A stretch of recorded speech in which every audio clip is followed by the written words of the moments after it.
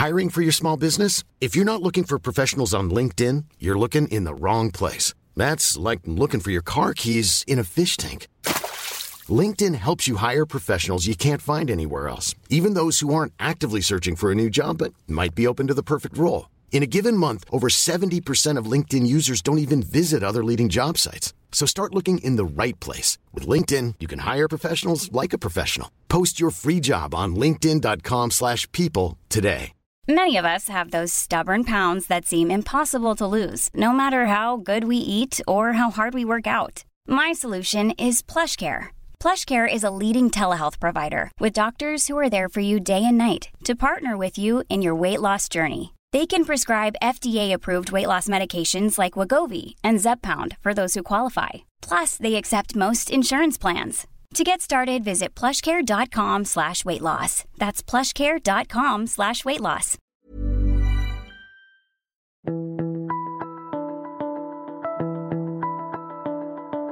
Welcome to The Mentor. I'm Mark Boris. Hey, Kookie, glad to have you back, mate. This is getting to the real sharp end of the deal. It really is. Since our last meeting, we've had a lot of important information.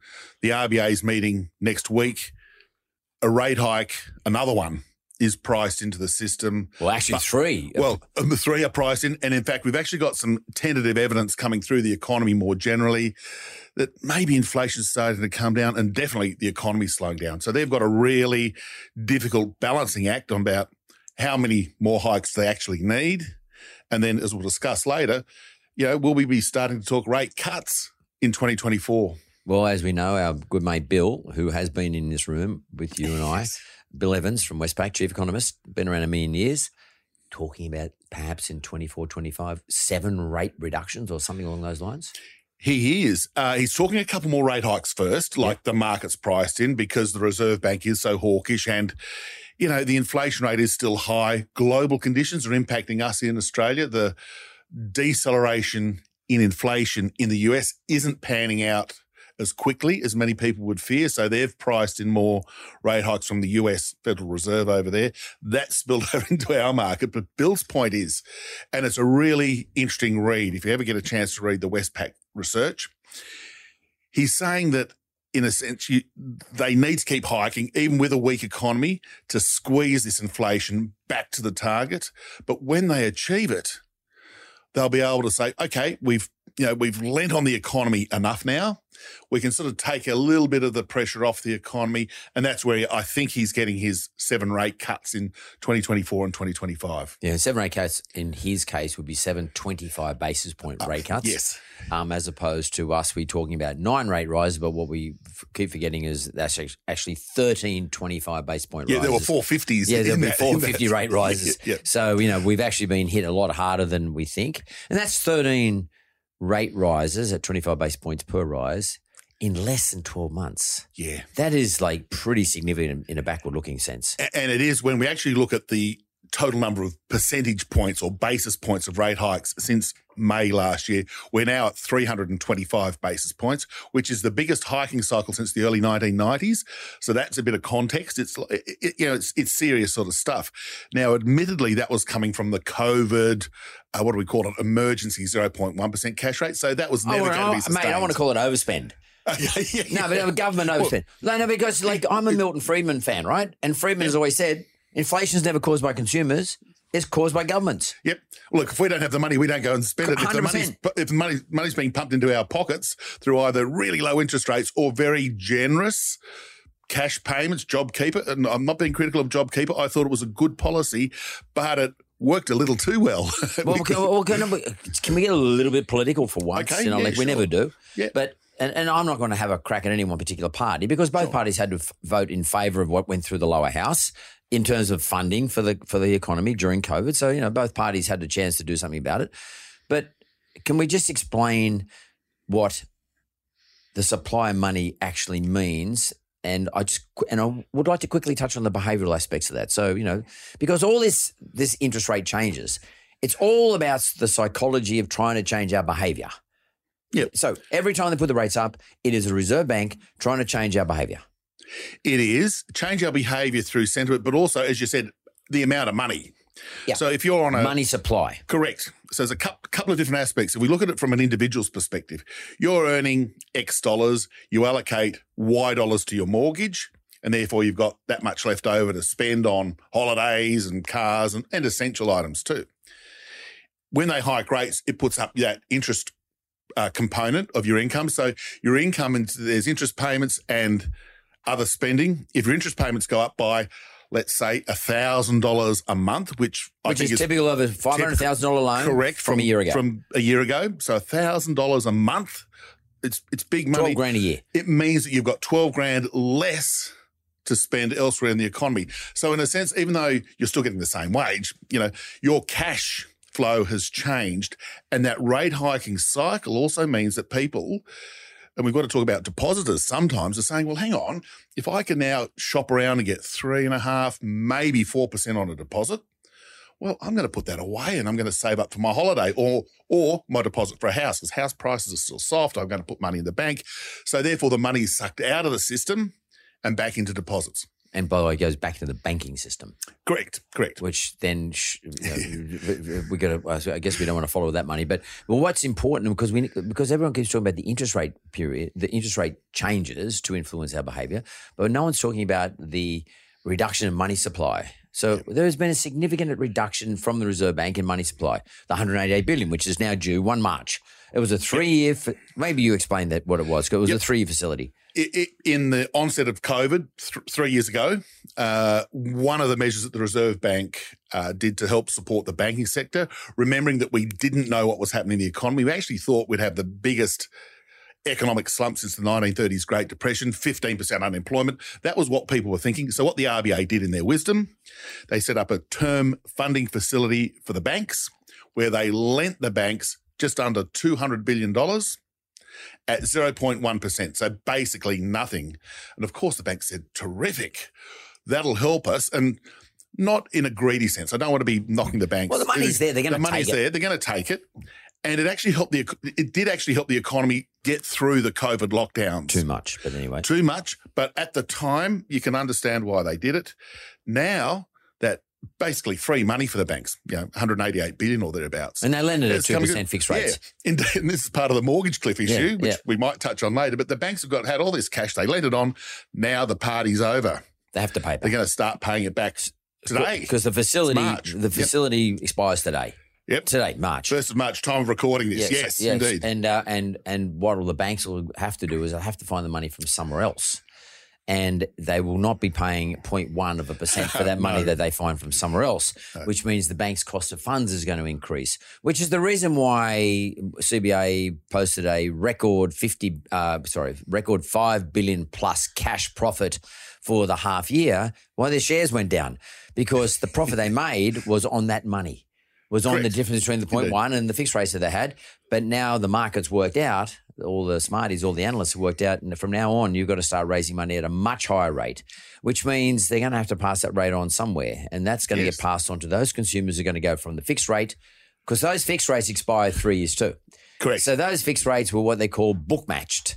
So when the bank offered a fixed rate of 2 or 3 years on a mortgage property, it was book matched to the 3 years that the banks had to repay back the TFF, the term funding facility. So what that means is we're going into this really rough territory now where banks have to raise money to pay back the Reserve Bank, and they're not going to raise it at 0.1%. What they're hoping is that they're going to get it from people whose fixed rates stop and become variable rates. And therefore, banks aren't going to be saying, they're not going to be too kind to you if you've got nowhere to go. So expect banks to really draw that money back. So, we're getting off topic a little bit, I guess, but I think it's important for us to give a bit of context around this. So the supply of money rarely gets talked about when we hear stuff in the media. It's always about interest rate increases. That of course, affects the supply of money to a household, as you just greatly explained clearly. But the supply of money to the system generally has been turned off. Correct. And it's not just the money to the banks, it's the government spending. Indeed. In fact, we're seeing in the budget numbers, they get put out every month, and it's partly because of they're collecting lots of revenue from high company profits. We've heard a lot about the wage and profit debate. I won't get into that, but companies are making good profits right now. Were earning good profits, and they pay company tax on that. Fair enough. Particularly the mining companies, they're still making plenty of dosh. And they pay tax. So the budget is improving. So instead of the $135 billion budget deficit at the sort of height of the pandemic, it looks like we're going to get a budget deficit maybe 25 or 30 billion, 100 billion less. So pretty easy to work out the maths on that. There's 100 billion less of government money being sloshed around the economy. And in fact, and even though it's the companies that are paying the tax, it's still money that's coming out of the system into the government. Who's the government's banker? The Reserve Bank. The Reserve Bank have got some bond holdings that they're going to be starting to mature, different to the term funding facility, but it's another part of what was called quantitative easing. And those bonds are starting to mature about now as well. The Reserve Bank will pay it back. Correct. So they'll pay it back. So that's the how money sloshing in the system is unsloshing, if that's the right word, now. But basically that means it's leaving our pockets, the consumers' pockets, and ending back up into the professional markets. So it's going back into the banking system. It's going back to bondholders who are professional investors globally. Could be someone, could be PIMCO in the US, could be anybody. But it's definitely leaving the pockets of households. I think that's the most important. That's one thing that is really important. And that's why when we look at the economy and the data on the economy most recently, it's things related to the household sector that are the biggest weikening parts of the economy. Oh, was it 11:30? Oh, no, it's not. Not quite, Mark. We're 11:30. Because you made me think about something when you said that. Tell us what's happening. We're recording this on the 1st of March, Wednesday the 1st, and in about 5 minutes' time, we're actually going to be getting the December quarter GDP figures and the monthly January inflation number. I've got my phone here to look at those numbers, and they're being released in about 10 minutes, Mark. Because what matters. What made me think about that then? Because we'll look at your tightening neutral easing board a little bit later, and the top one is GDP, of course. Yep. But what made me think of that just then was that you talked about the effect of household consumption or household spending on the GDP number. It makes up about 70% of the total number.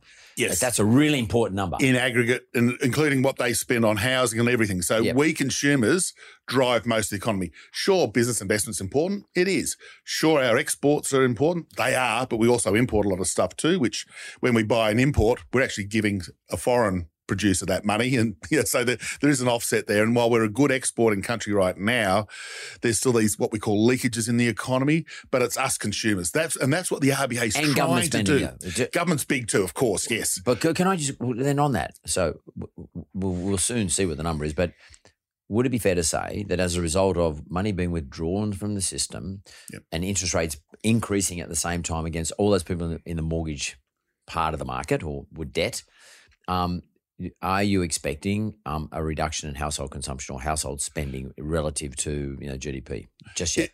It'll be weakening. The rate of growth will be weakening sharply. One thing to remember when we look at data in 2023, our borders have reopened.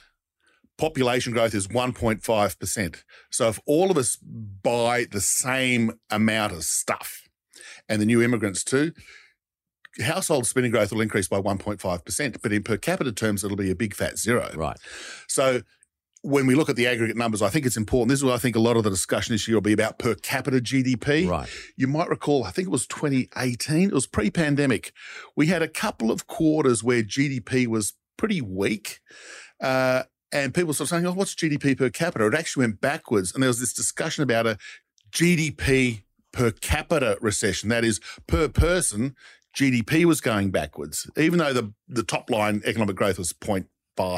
But if population growth is 0.6 per quarter, then you're actually going backwards. And I think that'll mask some of the weakness. But basically, yes, we're seeing it in some of the retail sales numbers, certainly consumer sentiment, that consumers are reacting to cost of living and rate hikes. I don't know if this is right up your alley, but I think that this discussion from the RBA has changed a little bit, and he's starting to talk about, or they're starting to talk about wage price spiraling. In other words, the fear of people earning too much money, which is affected by the level of unemployment, because if you think you're never going to lose your job because there's, basically zero unemployment, that you're going to ask your boss for more money. And therefore, and the boss has to pay because the demand is greater than the supply. And therefore the theory goes, or the thesis is, I am earning a lot more, everyone's earning a lot more money, therefore everyone's got a lot more money to spend, and therefore small business owners think, I can now charge, instead of $4 a cup of coffee, I can charge everyone $4.20 because everybody's trying to buy more coffee. And then the employee goes, well, hang on, I thought it was going good, but now I'm paying an extra 20 cents for everything. So I now need more money, and so goes the spiral. The wage price spiral. So where are we at? Perfectly summed up. I think that was a nice description. We don't have a wage price spiral. We've got the price spiral. Yeah, we know inflation's high. Yep. That's been an issue for 12 to 18 months now, maybe a little bit longer. But during this last month, since we met a month ago, we had the all-important wage price index, wages data in other words, and the market and even our friends at the Reserve Bank were thinking that the annual increase would be 3.5%. So even if that came true, it'd be one of those ones that's a bit like Goldilocks, not too hot, not too cold, just right. But it actually came in at 3.3. Now, in economics, like a lot of things, 0.2 difference is actually quite a lot. It's actually a meaningful undershoot in the wage forecast. Statistically significant. It is. And every analyst that I've read, I get lots of research reports from the big banks and other think tanks and the like. Everyone said, that's a little bit disappointing, as in it was a bit weaker. But what it also confirmed is the link that the RBA flagged as a possible concern, let's cut them some slack, is not coming through in terms of higher wages, feeding into higher prices, feeding into higher wages, feeding into higher prices, the spiral that you nicely summarised. But it is a thesis. It's a thesis. And back in the 70s and 80s, it was true. Yep. We had it. And that sort of clouded, well, not clouded, it's in the back of everyone's mind now that we've got high inflation now. And they don't mind wages growth to be, 3.5-ish, maybe 4% per annum. But they were worried if it starts getting to 4.5% and 5%, which it isn't. We're still a mile away from that. But if it did get to that level, they would then be concerned that they couldn't get inflation down. Okay, can I ask you this then? I mean, there's lots of variables when it comes to wage price spiraling or wages spiraling. How important is the level of unemployment relative to this issue, which the Reserve Bank seems to me have been talking about a lot lately? Yeah, it's a huge issue. In the last 6 months, I've been doing a lot of corporate lunches and meetings and whatnot, and I think everyone I've spoken to, whether they're in construction, IT, retail, whatever, whether they're in Brisbane, Hobart, Perth, labour shortages are a problem.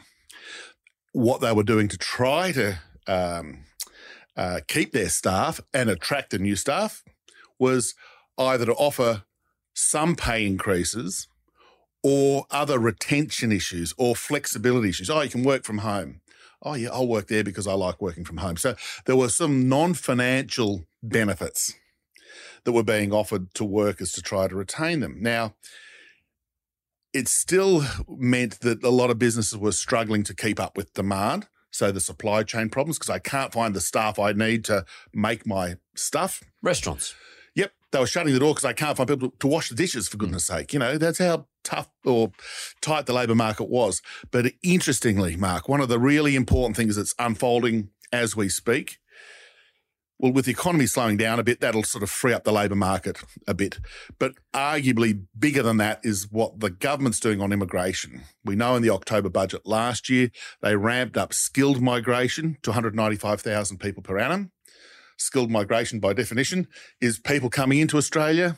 They still want to come here. Look at it. We're a great place. Who wouldn't want to come and live here?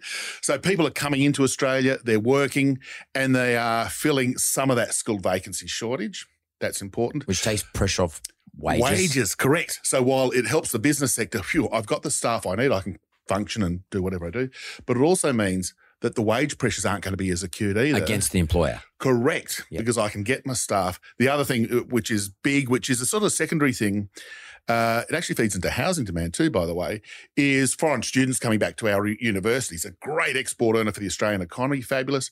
But, they often take casual work. They're the ones who do the dishes and do the casual 20 hours a week here and there. The shelves of Woolworths and stuff. Correct. And a really important part of our economy functioning. They get a few bucks and they can sort of have a nice time and all the rest of it while they're studying at uni.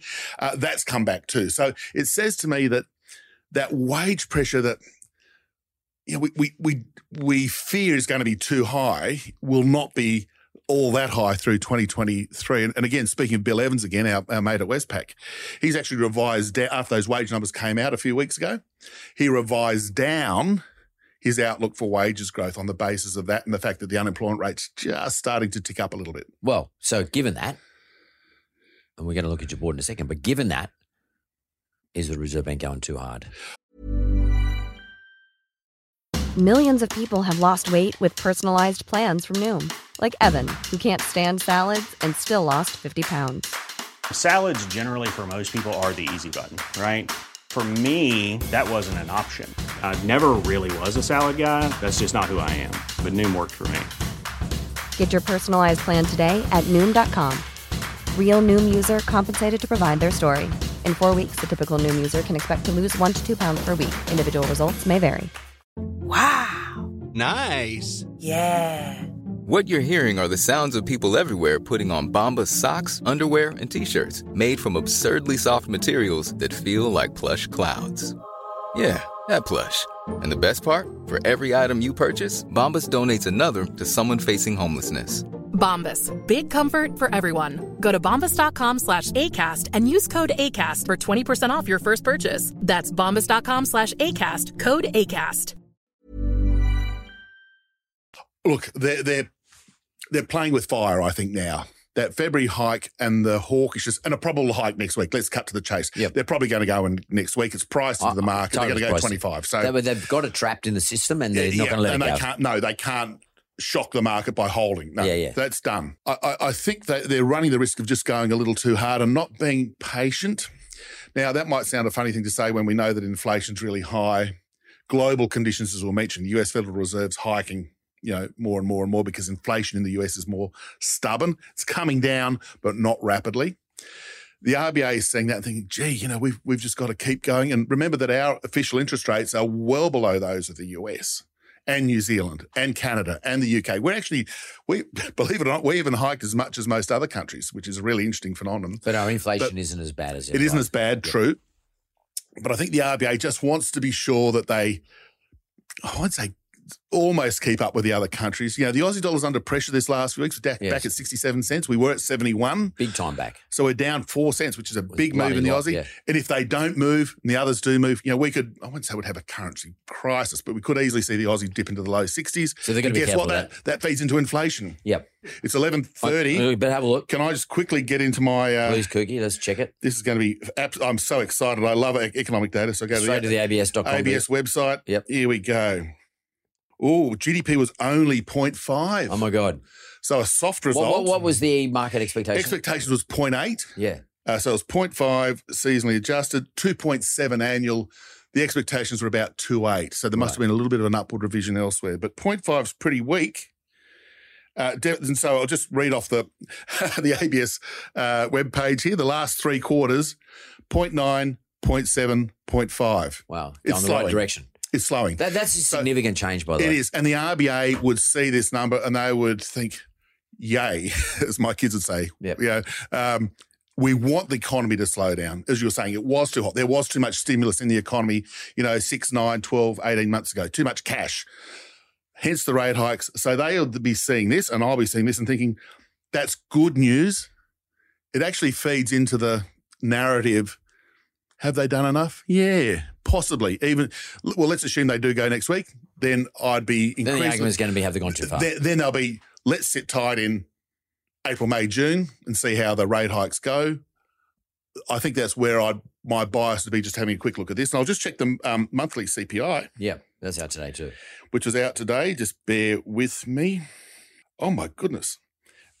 Another shock result. And onto the downside, the annual increase was 7.4%. Market expectations were 8%. Wow. So in the month of December, I'll take a step back. Quarterly, monthly CPI. This is the experimental monthly one. Yep. In the month of December, the annual increase was 8.4. Market expectations were 8.0. It's coming at 7.4.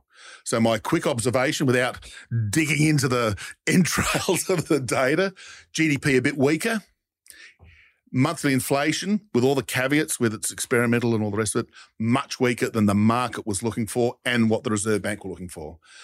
I think as we're discussing this, okay, the rate hike next week happens.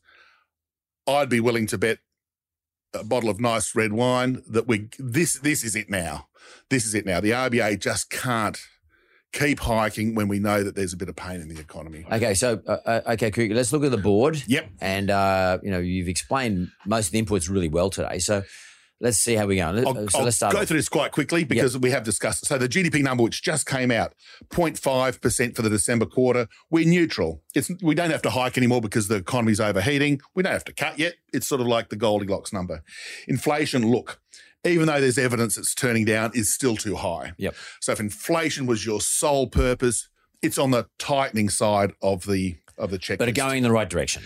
Starting to go in the right direction. I think we'll probably need another couple of months and seeing what's happening globally before we move that one to neutral. And we need to see what the adjustments are too, because Correct. New monthly numbers are not perfect. They're not perfect. They only capture about 2/3 things. And this is the thing that the Bureau of Stats put out, just by the way, without going into the entrails of the CPI and how inflation's calculated, about 1/3 of all prices in there only change once a year. Like school fees, it only changes once a year and then they're steady for the rest of the year. So there's a few quirks in those numbers, in the monthly numbers. So which is why things need to be adjusted. Which is why they're saying it's an experimental indicator. Okay, the labour market. Look, I'm going to move that between tightening and neutral. Wages are picking up. The unemployment rate at 3.7% has increased, but it's still relatively low. So it's sort of bordering on, wages, unemployment, sort of not quite neutral yet. But again, go in the right direction. Yes. A couple of months ago, this was in the tightening column when unemployment was 3.4. Yep. So that's moving right. Wages, speak of the devil. I'm going to say they're neutral. That number that came out, 3.3, it's nowhere near being the inflation driving wage increase that you'd fear to see. International economy, I'm going to look on growth. I'd put it in easing, but on inflation, I'll put it in neutral because inflation, as we're saying, is a little bit more stubborn than we were thinking a couple of months ago. House prices, I'm going to put that in neutral too. I don't think they'd cut because we've had house prices peak to trough currently at 9.1, I think, according to the CoreLogic numbers, which came out earlier today too. So they're after that boom, -9, no, they wouldn't ease. Do they need to hike because of house prices? Well, no, not while they're doing that anyway. So that's in the neutral column. Retail sales, I'm going to move that to the edge of easing. That consumer thing we were talking about. Retail sales in the December quarter were negative in volume terms. We had a little bit of a bounce in January, but it's after a -4 in December. We had 1.9. But we had a good November. We had a good November. A bit of a sort of there's a quirk in all of them. Behavioural change because of Black Friday, etc. All that stuff. Yeah. But I'll put it in neutral to slightly easing. And all the retails, and good old Harvey Norman came out yesterday with a poor profit. Their share price got smacked 10%. And if Harvey Norman aren't selling TVs, videos and beds and these things, their share price fell 10%. Wow. JB Hi-Fi's down. The what do we call it? Discretionary spending is the one where it's being hit. So I'd put the retail sales in that. Consumer sentiment, well, that's definitely in the easing column. Yeah, down. We consumers are gloomy as can be. Building approvals, we want to build more houses because of this high demand from immigration. I'd put that more towards the easing side. We want to build more, and interest rates are a impediment to developers building apartments. You know that better than anybody. Yep. So I'd put that in easing. But I might just make one comment on that. But the problem is if we don't get enough building approvals, rentals go up, which then affects inflation. And the rent, correct. And housing rental is a component of one of the 91 inputs into inflation. So so it's a problem. And the rental market now is a is arguably a bigger problem than the house price. Well, it is in the US too, by the way. Yes. It's a big Rents, driver of inflation in the US, and they keep talking about it. So we need to build more houses, particularly if we've got, all this immigration coming. We need to build more. Business investment, that's a good number. It came out the other day. I'll put that in neutral. I was surprised, but anyway. Yeah, businesses are investing. There was an increase in the December quarter. Is that mining or non-mining? So non-mining is actually doing well. Yeah, because what I reckon was happening during the COVID lockdowns, a lot of companies shelved. They had their ideas. Yep. They shelved a lot of them. You can't do it. We're not sure where the economy is going. Now that we've got through the COVID lockdowns, they're saying, actually, our IT systems need to have more money spent on them. A lot of it's that sort of CapEx that's occurring. So, but it's a good story. You don't want a hike to kill it off. You don't need to ease because it's not bad. So that's in the neutral column. Business confidence, same. The NAB survey's got business confidence coming down a bit, but businesses are way more optimistic than consumers. I'll put that in neutral. Commodity prices, gosh, I'm going to be putting a few more on the neutral. They've come off a bit. They're suggesting that some of the headline inflation numbers will start to come down. The oil price is $80 a barrel, was 120. Good for inflation, but it's not calamitous. Iron ore is still strong. We're saying that about the federal budget. Treasurer Jim Chalmers must be doing a little jig in his office when he sees the commodity prices. He's getting lots of tax revenue from. Yeah, because the Fortescues of the world are paying a fortune. They're paying a truckload. Woodside came out yesterday, I think, and they're paying.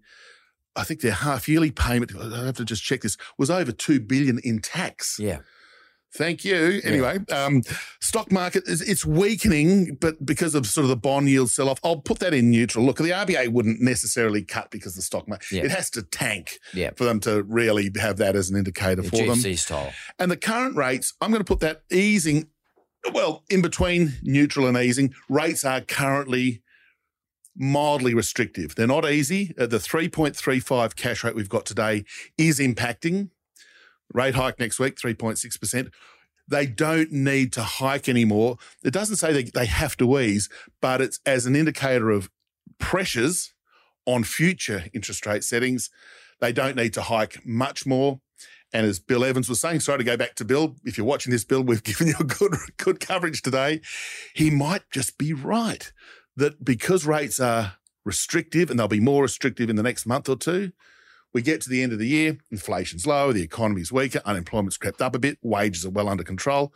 RBA thinks, possibly with a new governor, dare I say, at the end of the year, might think, actually, we can trim rates a bit. Well, a new governor, by the way, would be inclined to do that, be able to say the previous governor's gone too hard. That's how stuff works. The politics of the RBA, that's correct. It mate, I think, not a bad observation. And just on this, so given that, you and I have agreed that there's going to be a 25 basis points because they backed themselves in a bit of a corner on that one. Yes. But what would you say for the future? Do you say, given all this, unless something changes on the board, where do you reckon it's going to go? I reckon they hike in March next week at the board meeting to 3.6. And I think despite their more hawkish rhetoric of a month ago, the facts will tell them to hold tight in April and May. Wait and see. It's like your doctor gives you a course of medicine to take. You take the first tablet. Oh, it hasn't fixed me yet. No, you got to take the whole lot. Oh, the last tablet, still not better. You wait for it to work. Same with monetary policy. Your hike rates, it's not going to fix the economy tomorrow or next month. And don't forget, as you said, we're up to, 14 rate hikes by the end of next week. Next week, 14. 14.25. Yeah. So 350 points of hikes by this time next week. Not even a year. That's in less than a year. That's a lot of toughness that's being delivered through monetary policy. Yeah. So I think also, Steve, from my point of view anyway, because you and I keep getting surprised because they come up with new arguments every meeting, and they'll come back and say something like the wage price spiral, or before that they'll talk about inflation and blah blah blah, or global commodity prices, but. Everything seems to be getting ticked off as we go. Like you've just ticked everything off. Everything they cover has been ticked off except inflation. Okay? Inflation's the problem. Still, we wanted that to confirm. And the labour market's still relatively tight. And while we sort of poured a bit of cold water on the wage price spiral argument, if the economy is more resilient in the next 6 months, who knows? I might be wrong. And if there's more resilience and the unemployment rate doesn't go up much and we get the next wage number at 3.7, not impossible. I don't think it'll happen, but it's not impossible.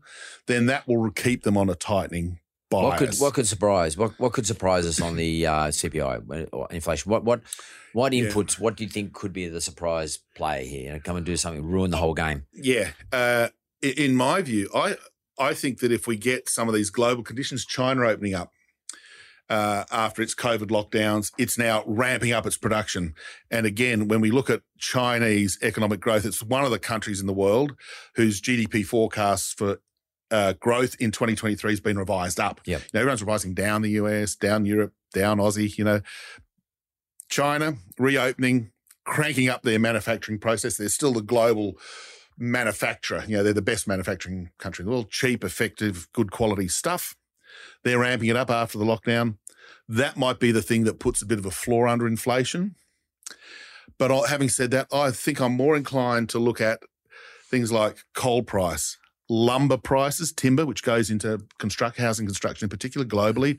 They've all come down. Freight shipping costs have come down massively. Supply chain problems. There's the Purchasing Managers Index, the PMI. They have one of the questions, this is a global thing, what's your delivery times? When supply chains were a problem, those delivery times blew out to a year. Now they're back to 3 months, which is average. It's where it was pre-pandemic.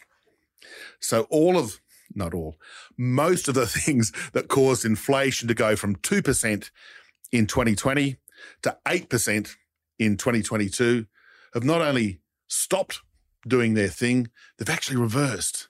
And that says to me that if I'm a betting man, I would say we'll actually get downside surprises on inflation through this year. And the RBA will see them and they'll think, well, we've done enough. I just don't know which month that'll be, which goes to show we maybe want to see the March quarter inflation numbers which come out at the end of April, but that's for a couple of months' time. And then finally, so a different topic, but it's we'll cover it off quickly though, is house prices. Yep.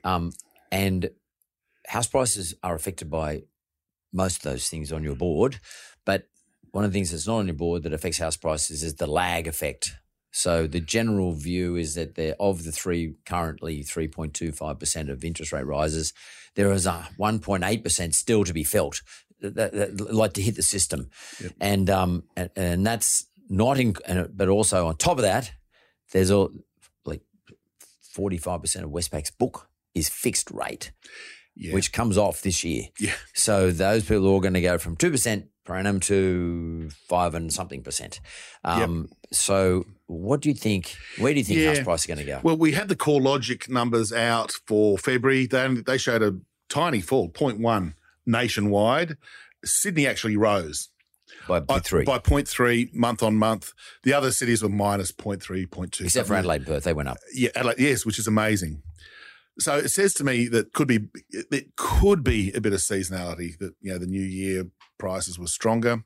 Could be that this really tight rental market is seeing the bottom of the market get some demand. Investors are saying, well, if I can buy a low cost, I won't call it cheap, a low cost property. Yeah, by the way, somewhere in Adelaide. I'll rent it out easily. Which is what's happening. Yeah, a really good rental yield on my property for the first time in ages. I'm getting a decent rent. I'm going to step into the market.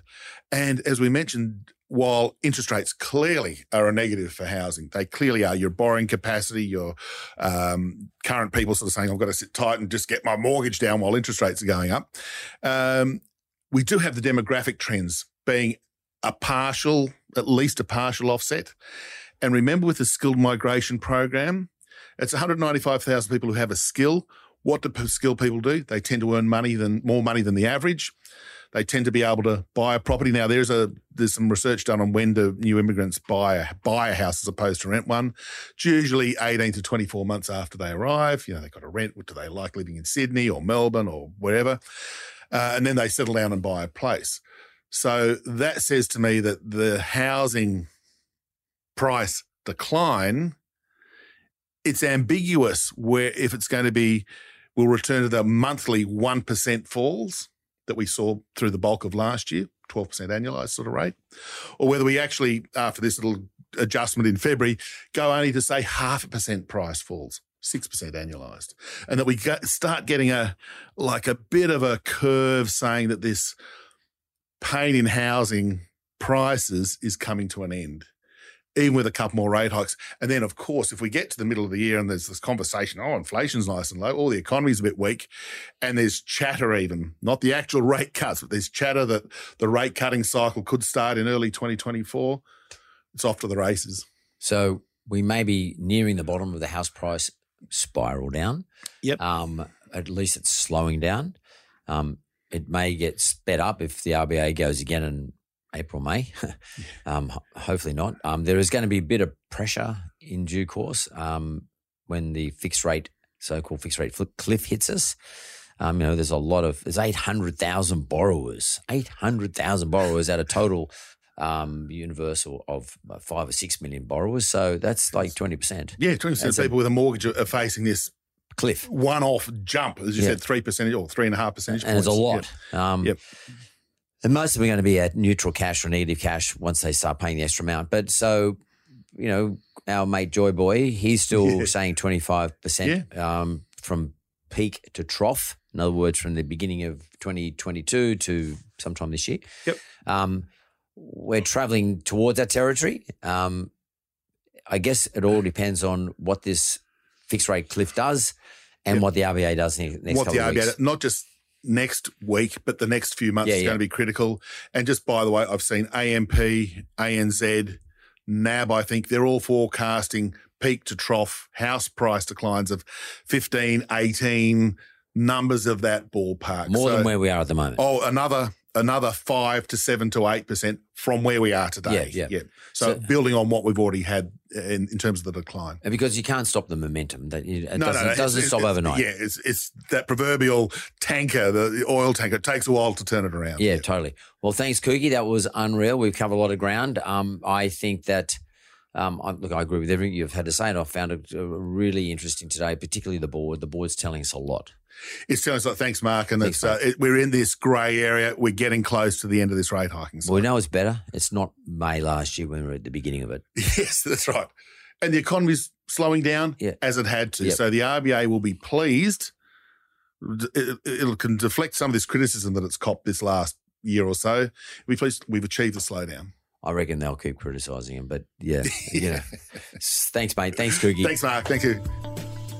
Thanks for listening to another episode of The Mentor with Mark Boris. Audio and production is by Jessica Smalley. Production assistance, Simon McDermott. This is a Mentored podcast.